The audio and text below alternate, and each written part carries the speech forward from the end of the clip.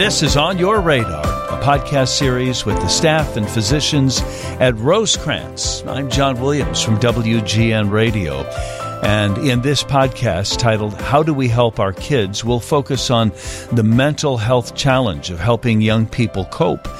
T.D. Hostica is the Director of Residential Services for Rosecrance Jackson Centers, and Tisha Hopp is here, who is a therapist at Aspen Counseling, which is a division of Rosecrance. We are recording this conversation via Zoom, but I got a good look at the two of you. Welcome, and thanks for joining us today. Hello, T.D., and hello, Tisha. Sir. Thank you. Hi. Good afternoon. So that's something that the two of you are familiar with. This is the nuts and bolts of your day-to-day jobs. Is that correct? Yes, definitely. It is. Previously, in podcasts in this series, we covered some of the challenges for kids and how mental health issues can overlap with substance use and addiction. But today I want to talk a little bit more about how the kids who are struggling, what types of coping skills can work for them, why resilience is impossible, and how do they build up that muscle. TD, let's start with you. Generally, what are you seeing out there among young people? Either the overlapping of substance abuse, mental health disorders, or just the baseline problem that the pandemic has presented. How are kids doing, at least the ones that you see? Struggling at best. I think that the pandemic did not help by any means. Isolation, away from friends, away from observers that could see if things were going wrong in their lives. Our kids are dealing with trauma at every turn, whether it be substance use and mental health, which go hand in hand a lot of times. Sometimes they'll have mental health and they'll use their substances in which to coping skills.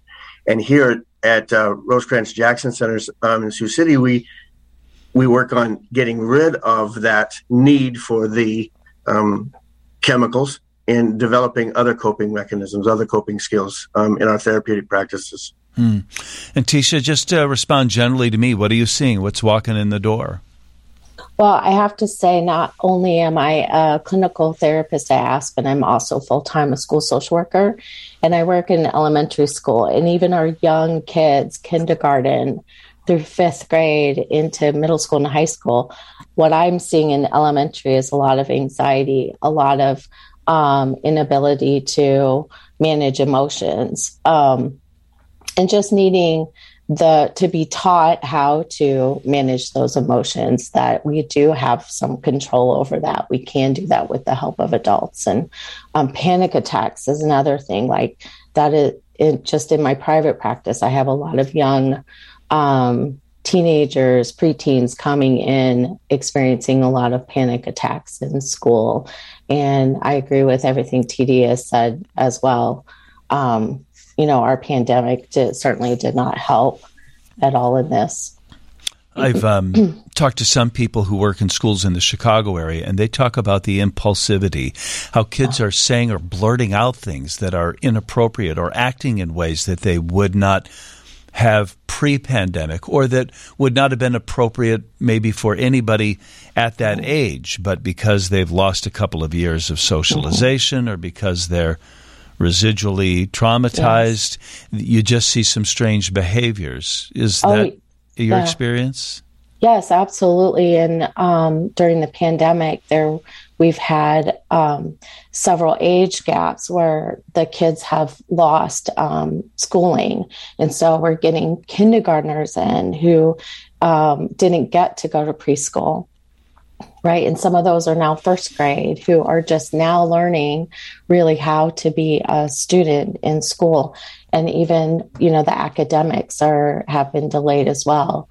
The impulsivity that you talk about is our first year back in school full time after the pandemic. Right. We had a lot of kindergartners really struggling staying in class and having behaviors as a student should.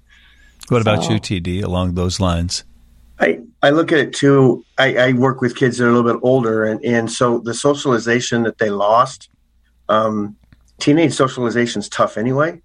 but then now be behind closed doors, be connected to an Xbox or connected to the internet or social networking or that kind of stuff. That's not real good social networking. But then you take the social play out of it, athletics being canceled, those things where they can learn some things and learn teamwork and all those things, those are gone. And then as Tisha talked about the impulsivity, I had a kid the other day who said, I have no desire to do this thing that I'm doing. And then 2 minutes later, he's doing it. I mean, just something that he just reported. I'm not going to do this. I'm not going to do anything wrong. I'm good. I know what I'm supposed to be doing. And then 2 minutes later, he's doing it because he cannot control emotional regulation and he can't control impulsivity. Do you imagine that the examples you two are citing are specific to those individuals? That is, they would have had trouble controlling their emotions or behaving appropriately anyway, and the current circumstances have only exacerbated that?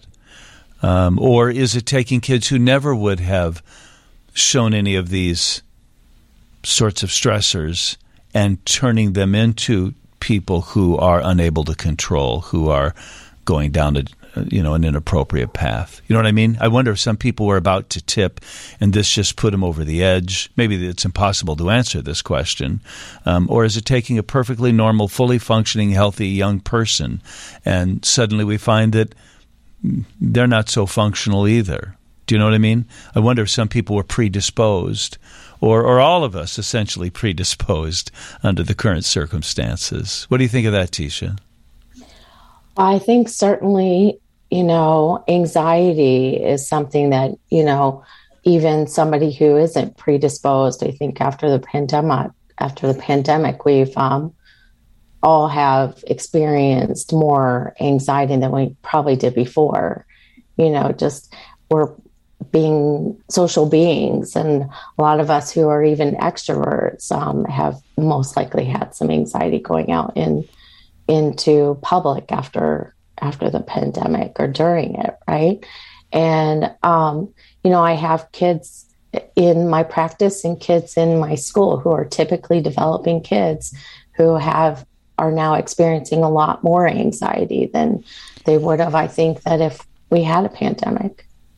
I'm thinking of adults that I know who I would not have predicted were so upset by the pandemic. You may know people like that. You go, wow, I never would have thought that Bob would be the one who still won't come to card night because he's afraid or has changed significantly. And I suppose if we see that in adults, maybe we see that in teenagers too. Kids who you thought had it going on, got good grades, were on the sports team or whatever, and suddenly they don't seem themselves, that it might have been hard to predict. Would you have guessed that this student would have been more resilient than that one? My experience with the adults I know is not at all would I have been a good predictor of that.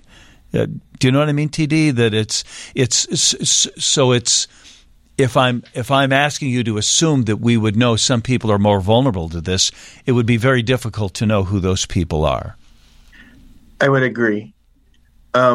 But as I was listening to you, I'm also thinking that I think that today's generation has been able to, because of how they interact, how they, occupy their time, was able to adapt more to being locked in the house than if you would have said this happened 25 years ago with only 3 channels on the TV, no Xbox, you're watching Pong.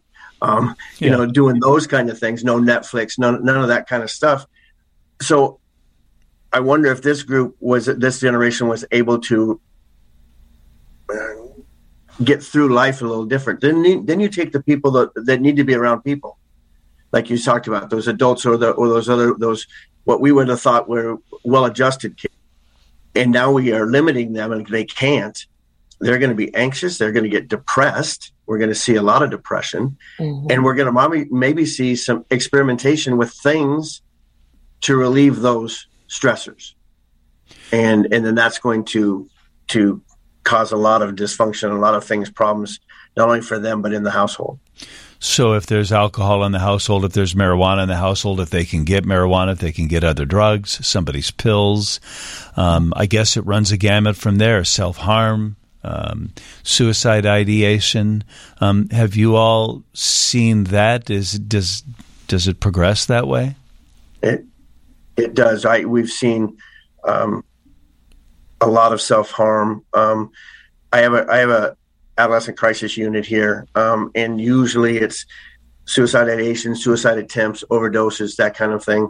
And we were just in a rounds this week, and one of our nurses said we're seeing a little bit less of the actual overdose, or, for lack of better words, failed attempt at suicide. We're seeing more behaviors, and we're seeing more self-harm associated with those behaviors as well that aren't meaning for suicide, but they're just self-harm and self-harming activities, cutting and finding anything to cut and dig at yourself and pick scabs, all those kind of things that you see. And so it's interesting how it's progressed. We may not be seeing, and I'm glad that we're not, but we may not be seeing the actual suicide attempts, but we're seeing a lot of self-harm, a lot of cutting, a lot of injurious activities. Do people explain what they're thinking or why they're doing that? I think some of us who don't travel in your circles, don't know this business, think that a person who attempts or dies by suicide has reached a point where they can't live anymore and they've decided to end their life. But where does self-harm come into that? Is there an explanation for that? Well, with self-harm, I mean, the idea is to eliminate the intrusive thoughts, so that those negative messages that you're giving yourself, I'm not good enough, I'm not worthy, I can't do it, I'm no good, people don't want me in this world, they're not going to miss me. Those intrusive thoughts can be pretty powerful, and that self-harm to them relieves those intrusive thoughts, like alcohol might. I mean, it's a kind of distraction, or it somehow takes your brain away from that other feeling. Yeah. You've changed your focus. Yeah. Okay. Are there any other trauma or red flags that we might just think about before we go to the next part of this conversation, which is coping mechanisms and things like that? What else do you see in the behavior of the young people that you all work with? Anything else that I'm missing? Because, one thing that some of your colleagues also talk about is that people tend to retreat too, rather than behaving spontaneously and inappropriately or self-harm. There's also the absence of communication or interaction. That strikes me as being more insidious, more difficult to see and even deal with. I think one of the biggest complaints I hear from parents are social media, that their kids are always on their phone or they're always on their devices and they don't know how to get them off. And that to me is withdrawing from, the world around you that is, maybe frustrating for you or something you can't handle, and I think that's kids also during the pandemic were able to talk to their friends on social media. But I think it's a way to withdraw from whatever's happening at home or school. Well, social devices are double-edged swords, aren't they? Yeah, they are. We hear a lot about sexual trauma, sexual assault trauma, sexual trauma that's going on. And some of that is exacerbated, obviously, by social media. By whether it's trafficking or catfishing or whatever it might be, but it leads to things that some of these kids are not even prepared for, and before you know it, now that's another thing that we're dealing with as we're working with them and trying to plan for them. Yeah. I wonder if it sets unrealistic expectations too about sex. That the person is going to be more cooperative, or that it's going to be more exciting, or it's going to go a certain way, and it doesn't. It it does not in any way prepare somebody for what a normal, healthy relationship would be like, how it would advance and how it would eventually culminate in something. But I would imagine, depending on what you're looking at on your phone or your computer, it doesn't set a stable foundation for what a healthy human interaction would be like. Plus, when we're dealing with adolescents, and so the thought process, the how you would frame sex to a young, it kind of makes you scratch your head, and then to try to explain to them or try to get them to wrap their arms around what's safe and what's not safe, and to make that decision and not make that decision is very important, and it's something that it gets younger all the time. You just shake your head, you just can't fathom. Well, talk to me about how I would talk to the kids about that. Like, I wonder what the setting is, what the timing is, what the opening question is. I think a lot of us remember where mom or dad walked into the bedroom, closed the door, sits on the edge of the bed, and says, "We want to talk about something." Oy, You're like, "Oh no, this." Right. But then, if you say, "Okay, well, I'll bring it up more spontaneously," like when we're driving down the road or when we're having dinner, there goes dinner, and this is suddenly a really uncomfortable drive. So, I don't know. Give me some thoughts or ideas along these lines. I taught at the community college level for 12 years, and I taught intro to psych, and I developed developmental psych. And I asked my students, who do you want to teach your kids about sex? Do you want it taught in the schools, or do you want to do it at the dining room table? And to a T, they raise their hand, and they don't want the schools teaching it.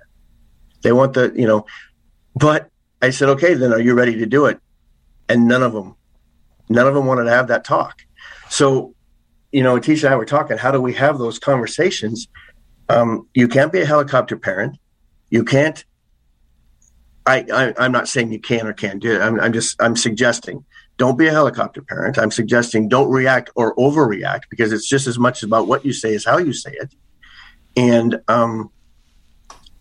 give them that ability to communicate with you openly, and try not to overreact and judge and hype it up. It's going to be one of those conversations that you need to have. And don't think that it's going to not happen at some point in time, because you need to have it.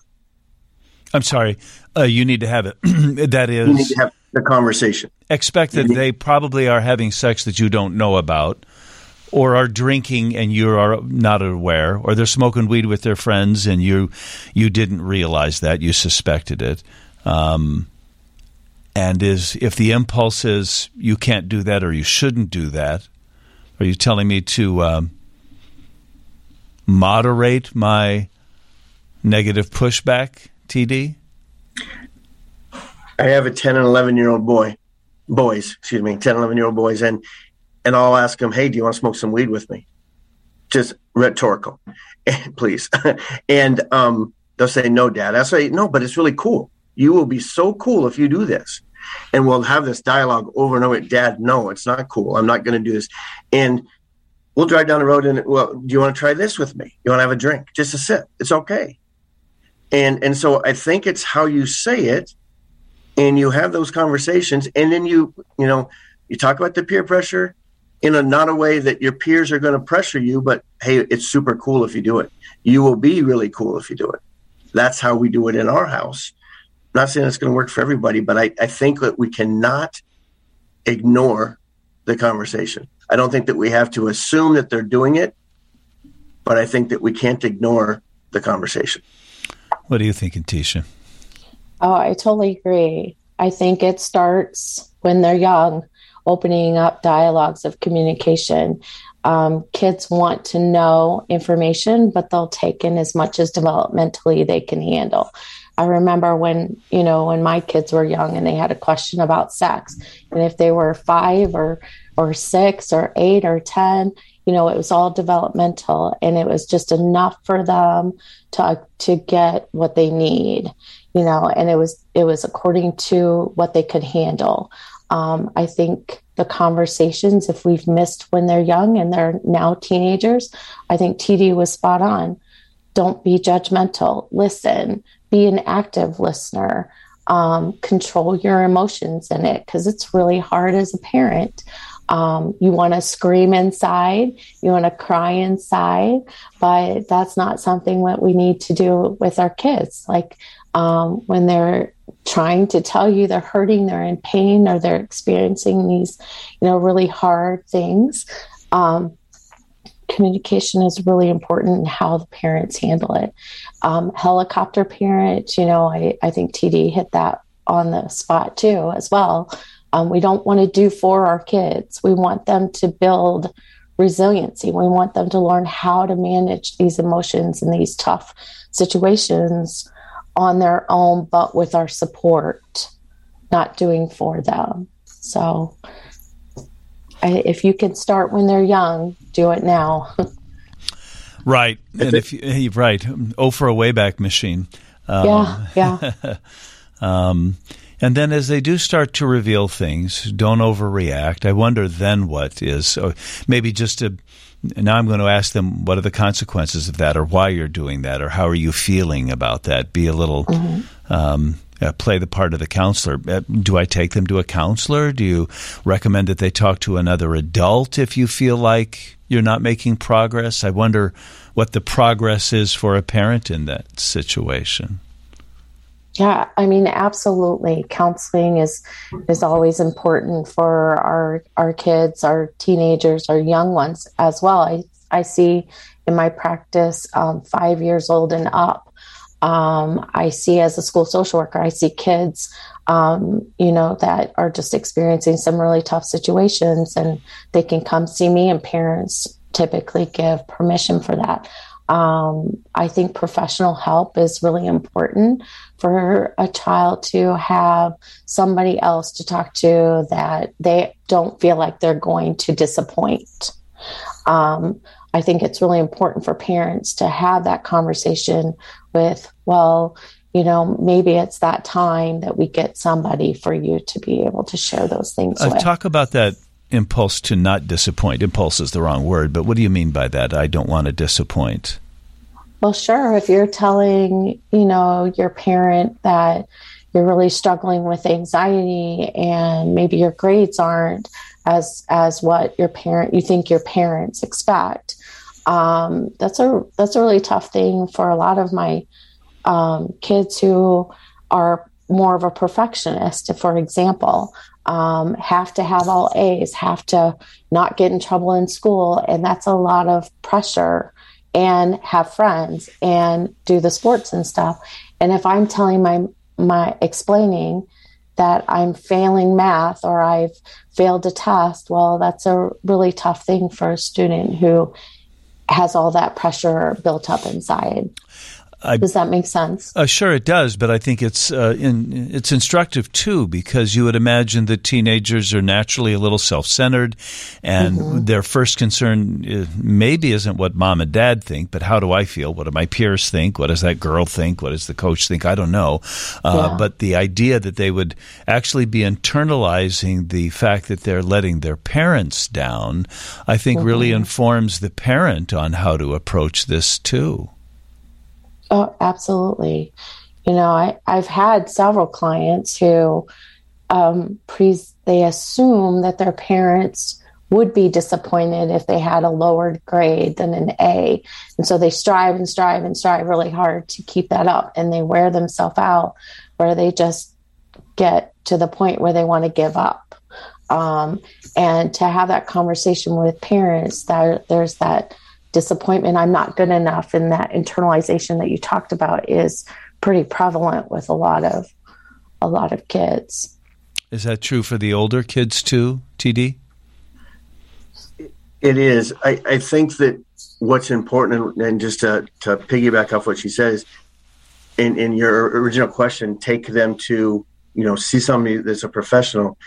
It is, I want parents to hear, it is not a nick on their parenting if they take their child to see a professional, because nowhere was that on a parenting resume that you had to be a perfect parent.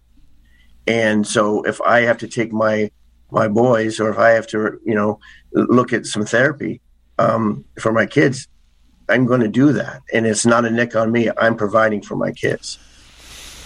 So what are some skills? I mean, maybe we're going to work on this as a family. So we had a healthy dialogue and we're talking about it, but now what are we going to do at home? Any ideas, TD?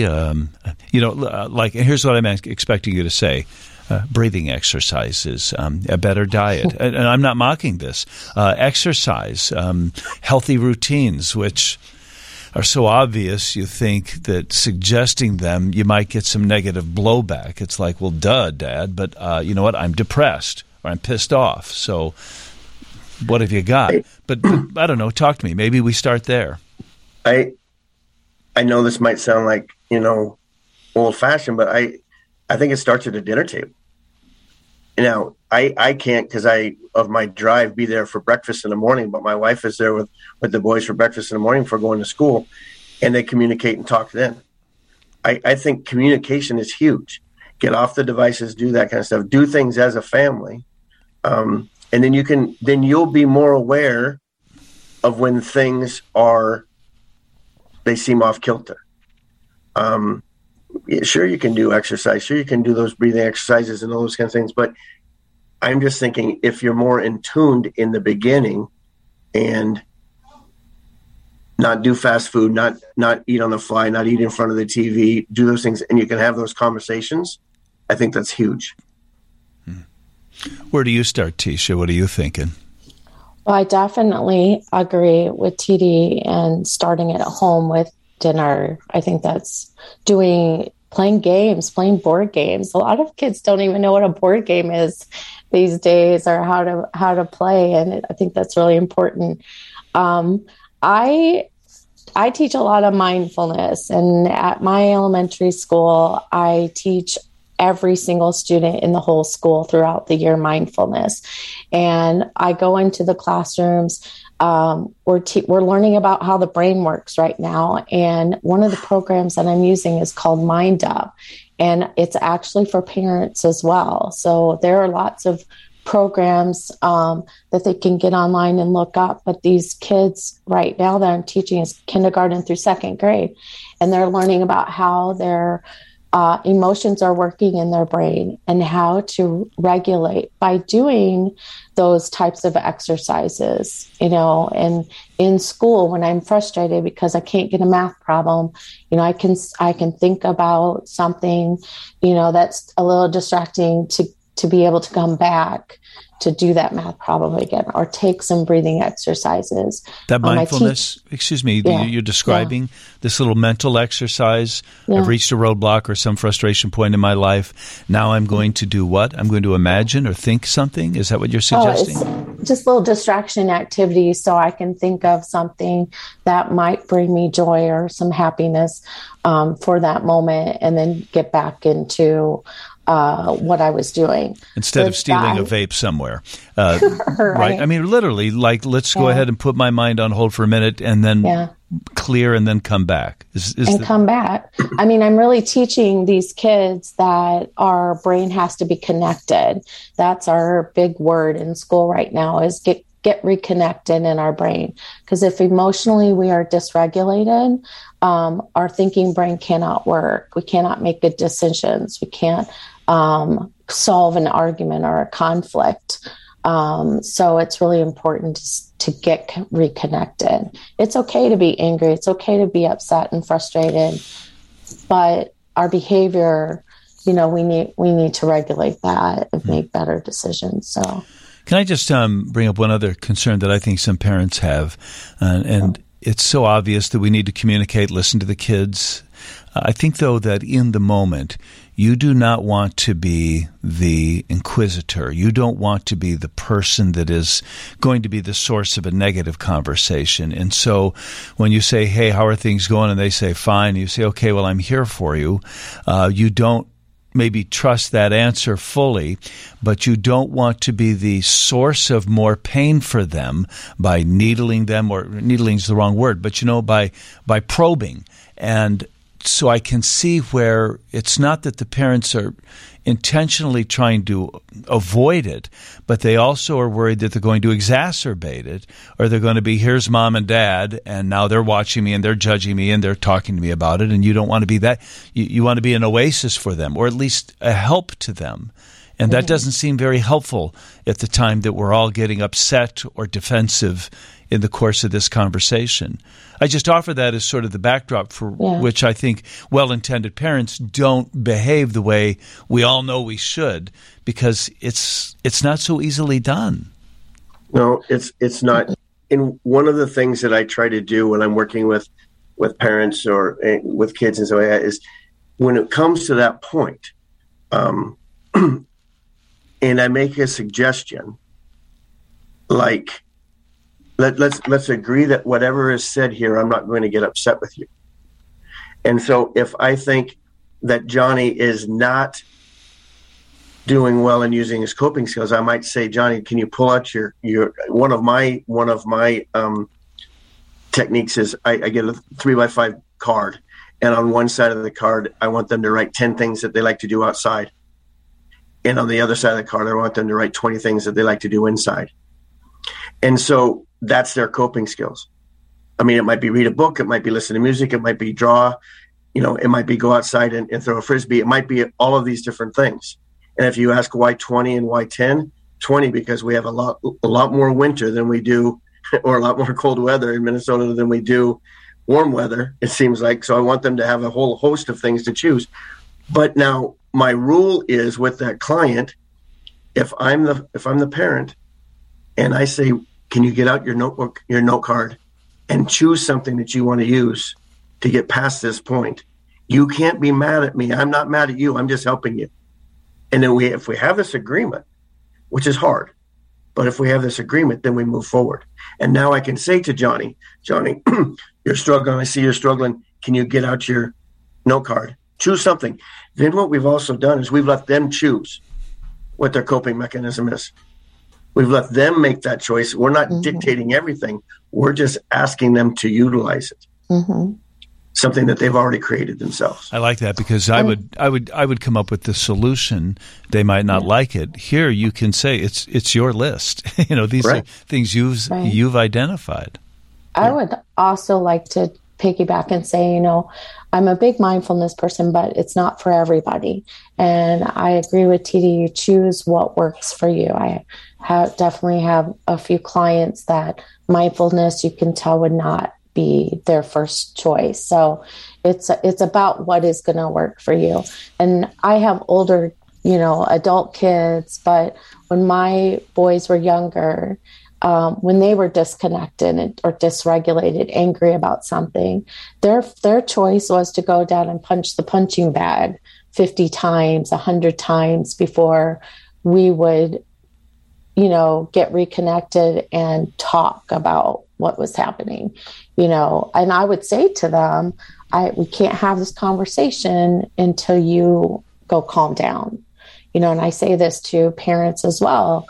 Help your child find these things that help them get regulated again, and then have that conversation. Don't have it while they're angry and dysregulated, because they're not connected. It's not going to get solved. Tisha, do I ask my kid, hey, I wonder if I'll even include them in that? What's going to work for you? Should we get a punching bag? Do you need, I don't know what it is, but you tell me what you think will help you get more centered before you're yourself again. Help them build that toolbox full of all those things that they like to do. I have a client who plays soccer, so his thing is to go outside and kick the soccer ball to get calm before he has, a conversation with his parents, or can come back in and do what he was doing. So maybe it's slap shots on the ice for those of you in Minnesota up there. Is that a TD? Yeah. That's interesting. There's two other things that I want the two of you to talk to us about today. What responsibility do the parents have themselves? It's come up with some of your colleagues in some of our previous podcasts that it's not just enough to talk the talk. This requires physical presence, effort, and even role modeling by the parents. And I wonder if they appreciate what they're getting themselves into when they've decided that they're going to help their kid, because it's not just, okay, I told you that, now I'm going to close the door and you go be better now. I would imagine it's more work maybe than some of us realize at first blush. TD, is that true? I think it is. I think it's easy to give in, hard to stay on track, because the harder that staying on track might be hard because it's hard on you. I've worked all week. You're grounded from your iPad, you're grounded from Xbox, whatever, because you had these behaviors, and you're asking me 15 times, can I do this? And you're bugging the crud out of me. And it's easier for me if I said, yeah, go ahead. Because then now you're not bugging me. I get to relax or do whatever I want to do. So I hear what you're saying when you say that. We have to be present in their life.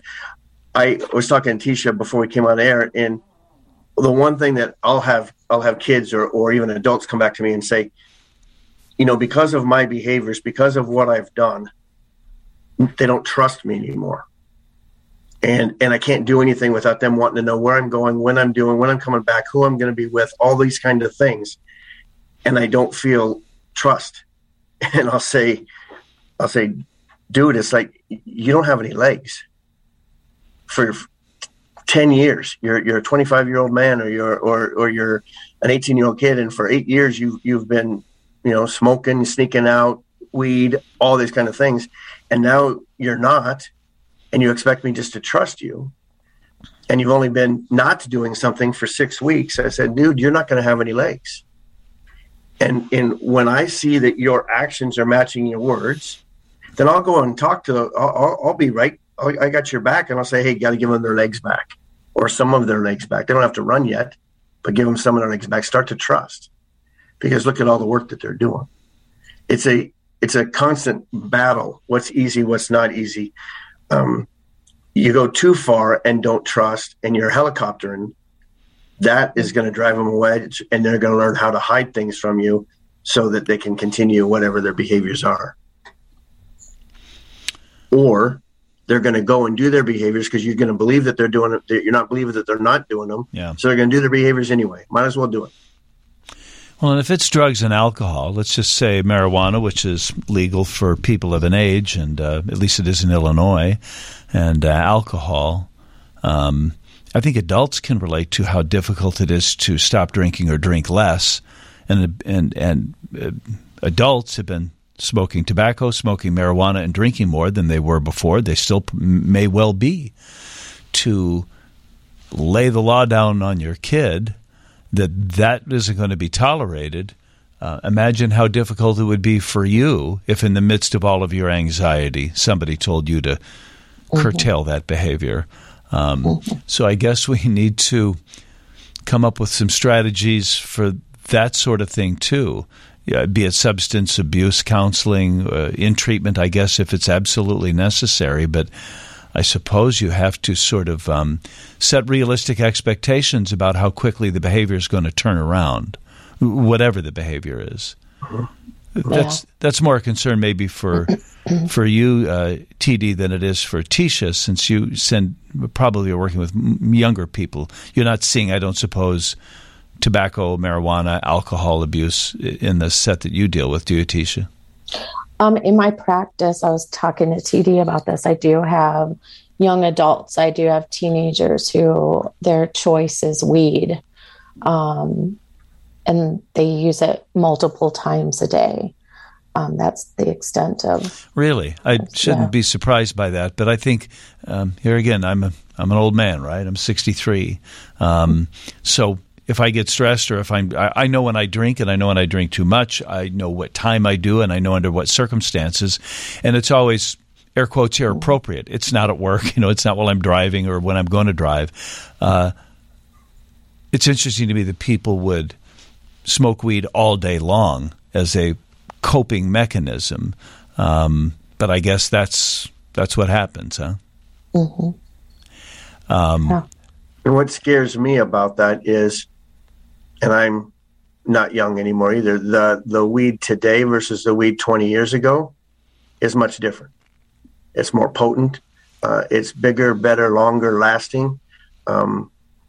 And I'm afraid for our kids because the natural tendency for kids, adolescents, is to do the best, the biggest, the strongest, and the last longest, and all that kind of stuff. And so they'll move from weed to something else, or they'll mix something in with their weed. And then that's concerning. Yeah. So I guess that idea of, well, we used to smoke pot too, or we do now, is a different conversation, isn't it? Just not only the age of the kid and the fungibility of their brains, but the fact that it's different than the marijuana maybe somebody was using in the 1970s or the 19-whenevers. One last thing then, and that is about developing strong values or esteem. Doesn't a lot of this stem from self-worth or esteem issues? And can you just give me some guideposts for helping kids be better citizens or feel better about themselves? You know what I mean? I presume that's part of this conversation too. What do you think about that? Well, I think that's never too late to talk about your values, to talk about, for parents to be the best role models that they can be, but to also know that there's room for mistakes with parents and to admit to what their mistakes are. I think one of the things that really helped with my youngest son is that if I was having a bad day, I was able to come home and he would ask me, we had this ritual. He would ask me, how was your day? And he could always tell if I didn't have such a good day. And I would talk about it in a sense of, what I wanted him to see me as a human, I think these are really good things that you can start when they're young. Like I said, it's never too late to start those conversations and reciprocate that. He was always really good to come to me and say, how was your day? I was good to say, okay, and how was yours? And having that conversation and being real in that. But you've just made me think about a kind of role modeling that I never imagined, and that is, if I've had a bad day, I really don't want to talk to you about a kid, or maybe I don't want to talk to my spouse about it either. Mm-hmm. But that I do demonstrates to them, because, boy, I'm going to be on the receiving. I want to be on the receiving end of that information when you're having a bad day. Mm-hmm. So we need to kind of get in that routine, even when I least want to do it. I think it's important for kids to see their parents as being real people, real human beings that do make mistakes. They make mistakes in their jobs. They make mistakes in the real world. It's okay. We aren't perfect. But we're going to support each other in that. That's a good way to just teach your child how to communicate, which goes into all relationships, right? I think it's important to show that we're vulnerable, and not be afraid to admit it. It's not macho. I say my boys will tease me if they see me cry. Dude, it's okay to cry, and I'll make you cry in a second if you need me to, because I can do that. But I think that it's important to show that vulnerability. These kids, they're resilient. You mentioned it earlier in the start of this, that kids are resilient. It's amazing. They can walk through hot coals, needles, everything, and they can come out, if they have the support system, they can come out shiny and a penny on the backside. And I think that is a valuable thing that they have that sometimes we don't. I go back to my teaching of development. We are, and it gets a little bit less, but as parents, we are the bomb from 1 year old to they're 8 or 9 or 10 years old. And then we are the stupidest people in the world from about 11 or 12 until we're about 27, until they're about 27. And then all of a sudden we're smart again. And so we have to figure out in that 11 to 27 range how we're going to effectively communicate and show them how to be kids and grow up and be parents and be good people. That's pretty good. Well, the title of this podcast is How Do We Help Our Kids? The Mental Health Challenge. And I think this has really been helpful to me. I'm sure to our listeners. Any last thing, Tisha, you want to make sure that we hear anything we didn't get to that you hoped you were going to get a chance to express? Yeah, I just had a thought about, seeking professional help for your kids. I think it's important, too, that parents understand, first and foremost, that what's happening in the sessions are confidential, and to allow them to have that, not to pressure them when they leave that session with their clinician of what did you talk about? Did you talk about me? Did you talk about, to let them have that as their own. The other thing is when a lot of times I like to, talk to this child about inviting their parent in when they're having a tough situation with their parents, like the communication needs to improve. I set the stage for it. I let parents know that when you leave, nobody's in trouble. If it can't be nurturing and loving afterwards, then the conversation that happened in here, don't have it outside of here. Keep it in here. So we can keep that loving, nurturing, open, honest, safe space, right? And it really seems to help. I had a client who had a lot of things he wanted to tell his dad. His dad came in. The conversation was a very healthy one. Dad was willing to listen. He listened to everything his son had said, and they both followed through with what they needed after the session, and they've been doing very well since. So I think it's that follow through as well. Was the dad surprised to hear some of the things the son said? I think some of it, but I think he really knew. And he was just very empathetic and compassionate and loving during the session. And that was just extremely helpful for that relationship with his son. And either too bad or how good, but either way, that it took a third party to make that happen. I mean, here's the son and dad living together. Okay. Yeah, that's okay. Last thought from TD? I think that if parents are wondering how to communicate or how to have a conversation, there are conversation starters every day on the TV set. It's unfortunate sometimes because sometimes the TV makes you grow up a lot quicker. If you just watch some of the commercials and see some of the things or hear some of the things, your boys will turn to you, your kids will turn to you, and what did they mean by that? Or why are they doing that? Or is this? And I think that there's plenty of conversation starters there, and not be afraid to have that conversation, because if those kids are asking you, why did they do that? Or what do they mean by that? Or what's going on? Gives you that opening. Well, this has been helpful to me, and I know our listeners. TD Hostika is the Director of Residential Services for Rosecrance's Jackson Centers, and Tisha Hopp is a therapist at Aspen Counseling, which is a division of Rosecrance. Both of you, thank you for your time and thoughts today. Thank you for the opportunity. Yeah, absolutely.